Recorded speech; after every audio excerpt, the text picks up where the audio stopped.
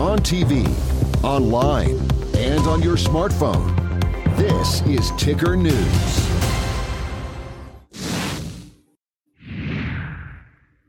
You're watching In America Today. I'm Veronica Dudo. Federal Reserve Chair Jerome Powell recently told reporters that he's keeping an eye on the economic situation as it pertains to the banking system.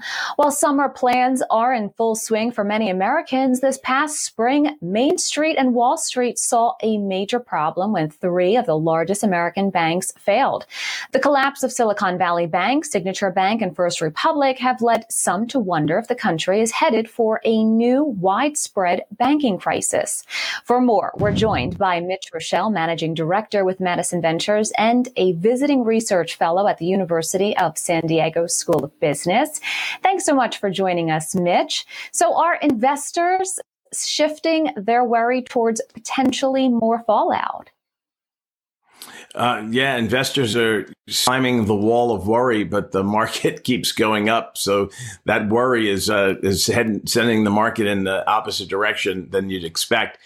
I do think that there's, Veronica, weakness in the banking sector, and it's a very simple reason why. Banks, for the longest time, as the Fed, continued to keep interest rates low, paid virtually nothing on deposits. We're talking, 2 basis points, 3 basis points. That's 0.02%. And as interest rates started to go up, there were other alternatives to keeping your money in a bank. And people went to the treasury market and bought treasury bills because they were yielding multiples of what the bank was paying.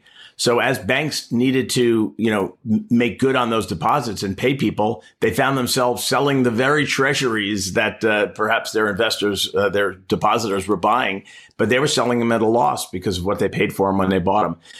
That imbalance exists in many small and regional banks. And I think if depositors continue to flee, we're going to continue to see this.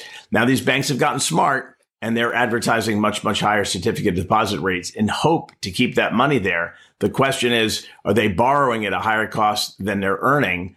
And that could be the next shoe to drop in the banking sector. But the Fed's been pretty clear. They were accommodative when those three banks fell.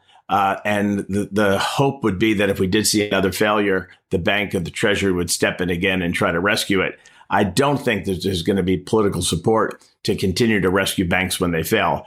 And that could be, rough sledding for depositors who have more than $250,000 in a bank. Now, what is the correlation between commercial real estate and bankruptcy trends? What's interesting, most bankruptcies that you see are based today are small business bankruptcies, and they are on the uptick. Commercial real estate, I don't think really correlates with small business bankruptcies. However, other than office buildings, in major cities, smaller office buildings across the country are filled with small businesses. And if we continue to see pressure on small businesses, we could see an uptick in business failures. And one of the things about bankruptcy is you can get out of a lease. So we may see smaller businesses that can't afford the space that they signed the lease for because their people aren't coming into the office. We could see them filing bankruptcy to get out of those lease obligations. However, I don't see that as an overarching trend. I see that as something on the margin.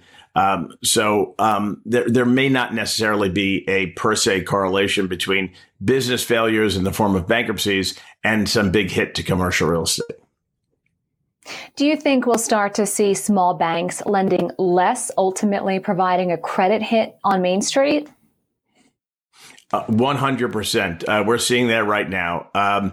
In the business that I do in my day job, we're finding it harder and harder to secure financing for projects. Many of the things that we do, we rely on small regional banks for very regional projects, and they are gun shy about lending with real estate as collateral because of all of those reasons. So what can certainly cause an acceleration of an economic slowdown is when credit is choked off. And credit has become choked off for two reasons. One, the cost of borrowing has gone up considerably as interest rates have gone up, and the willingness of banks to make loans has slowed down.